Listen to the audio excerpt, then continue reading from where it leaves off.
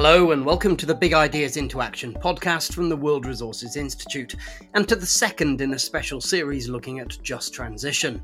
There are plenty of winners when we shift to low-carbon economies, but what happens to those that may be left behind? In this episode, we turn to Australia to find out the challenges thrown up when a coal power station shuts down. The big cost is not financing early retirements and redundancy schemes. The big cost is economic diversification. So where do we go in the future? It's hard. We've got another power station in Yallourn. The closure date's been announced as 2028. But what do we do when that has to shut? Bringing together these stakeholders is so critically important. It can really provide the basis for a way forward to really make the transition work for workers and for local communities.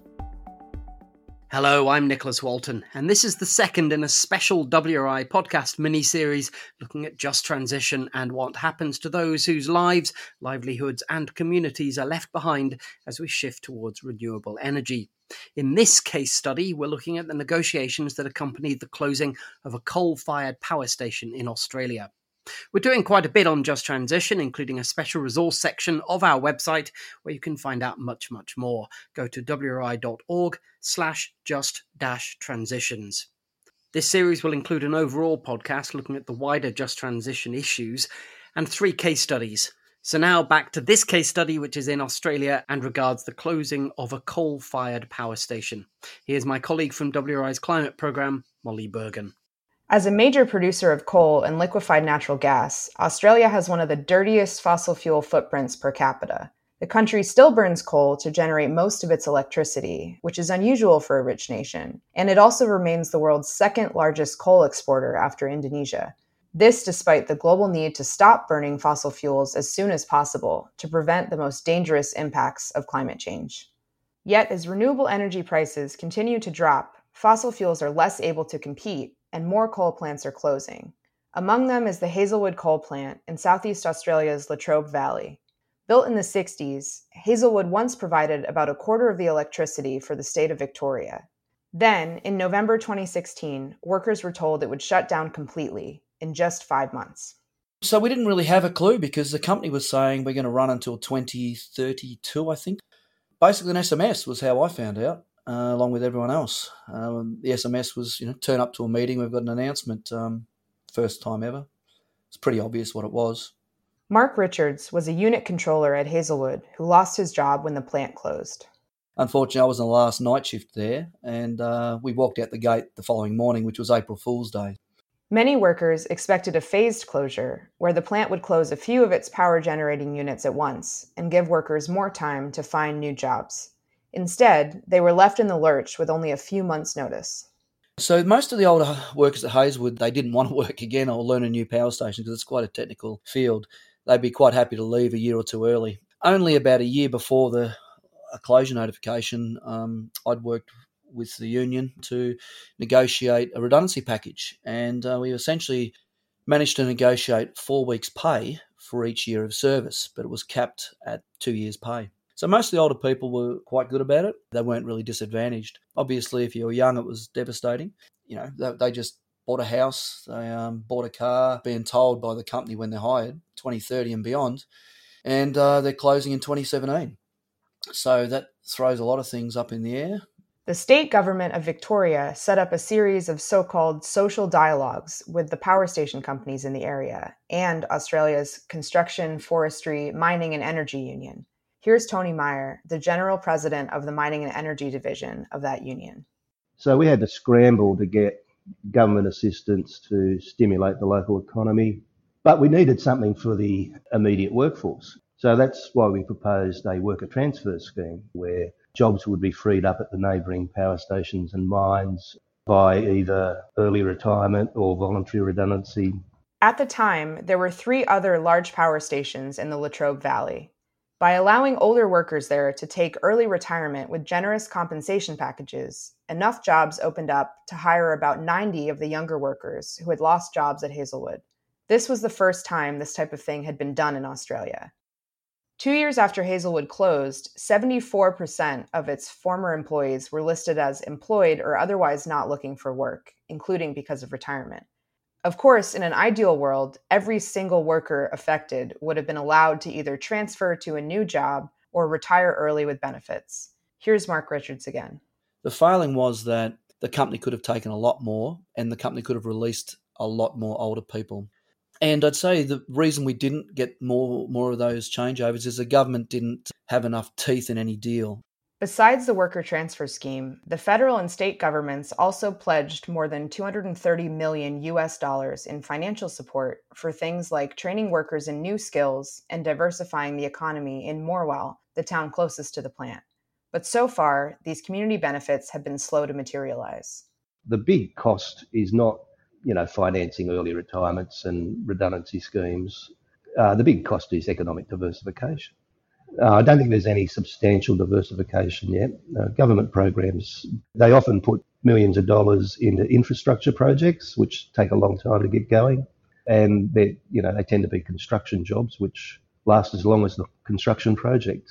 But you need a framework plan for each region, and you need community involvement in that. And you need to accept it's going to cost a lot of money. Once they lose their big power stations and big mines, that's an enormous slice of the income to the communities, and something needs to replace that. But it's something in these times of pandemic that we have to do anyway. Everyone's looked at their supply chains and thought we're overly reliant on products produced elsewhere. So there's going to have to be multi-billion-dollar investment in manufacturing. Well, we'll solve two problems for the price of one. And the planning has to start now. Tony sees Germany as a worthy model for Australia to follow when it comes to transitioning away from coal. If you look at the gold standard of transition, the German coal mining industry, they invested billions of euros to diversify the economies. They went into the chemical industry, in the steel industry, in the airline industry, and they planned for new sectors in those regions. And people believed those jobs were real because they could see them. And the other thing they did right in Germany was that if you needed some extra training, you did it before you got the sack. So you were released for training, which is a long way away from what happens in the English-speaking world. We've got a lot of work to do.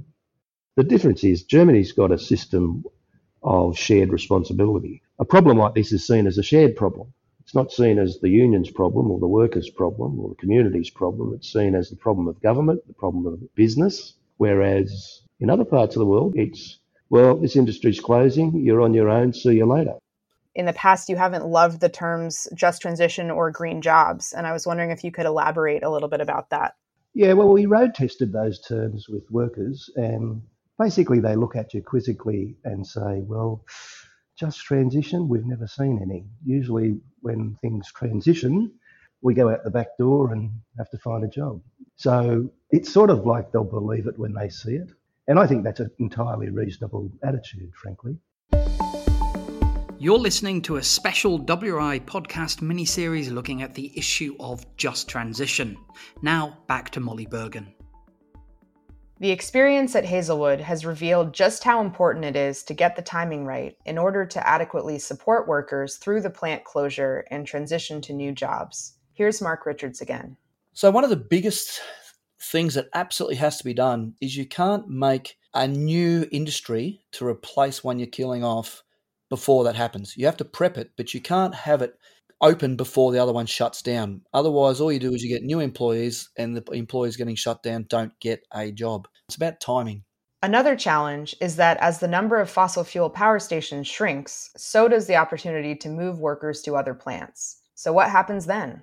So where do we go in the future? It's hard. I mean, we've got another power station in Yallourn. The closure date's been announced as 2028. But what do we do when that has to shut? You can't just transfer people to, the last two remaining power stations. Sooner or later, that process dries up. Fortunately, other plants seem to be learning some of these lessons, and the union continues to play a central role in this process. Beyond Hazelwood, we've negotiated with AGL, the owners of the Liddell Power Station in the Hunter Valley. They gave us 7 years' notice, and we've negotiated a deal where there'll be no forced retrenchments. Everyone will be found a job at a neighbouring station that they own or at the Liddell site, which they will convert into solar, wind, pumped hydro, a small gas backup. And so there'll be some jobs there and they'll retrain people for that. So It's dependent on basically a deal between the company and the union. These days, Mark works with Tony at the Mining and Energy Union and remains committed to helping workers find a new place for themselves in a changing economy where they feel valued. I have 40 solar panels on my roof. So I understand climate change is real. I think pretty much all of our workers do. We don't begrudge that at all. We just believe that if we're going to lose our job after providing cheap electricity for 100 years in our industry, that we should at least not become the collateral damage. We should be looked after. If you go to another job on a wind farm, for example, it pays less than a third the wage of what you did in the previous job, and it's nowhere near as technical or as interesting. But having said that, if that was the job and it kept me in my local area, my local footy team and sports clubs, well, I think I'd take it. But what it needs is that payment topped up. So, my lifestyle doesn't change and the community doesn't get shortchanged over the whole process.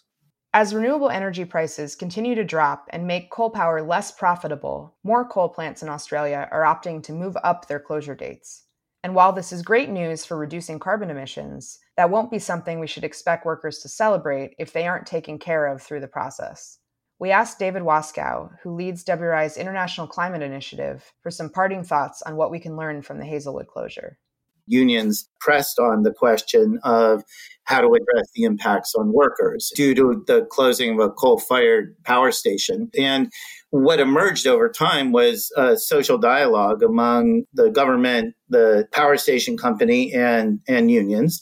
And while it may not have been perfect, it did provide the opportunity for a constructive set of solutions to the situation there. And that included developing a set of training programs and also actually local economic programs, such as for energy efficiency. This involved the company, the power station company. And so it really does provide an example. And we've seen it elsewhere with Enel in Italy, for example, of the private sector actually engaging and participating to develop training programs and other support for workers, local economic community development, and so forth. And so bringing together these stakeholders is so critically important. It can really provide the basis for a way forward to really make the transition work for workers and for local communities. It also takes work to really follow through. I think that's one of the questions that needs to be addressed in the Australia case, is that there's follow through that needs to happen as well. Funding needs to flow. The programs need to be put in place. And so getting the various actors together is critical, but so is making sure that there's real implementation of what has been agreed. And that was David Waskow from WRI's Climate Team, ending this second episode in our podcast mini-series on just transitions, with reporting from my colleague Molly Bergen. We'll be collecting these podcasts from Molly in a resource section at wri.org/just-transitions. Stay tuned and thanks for listening.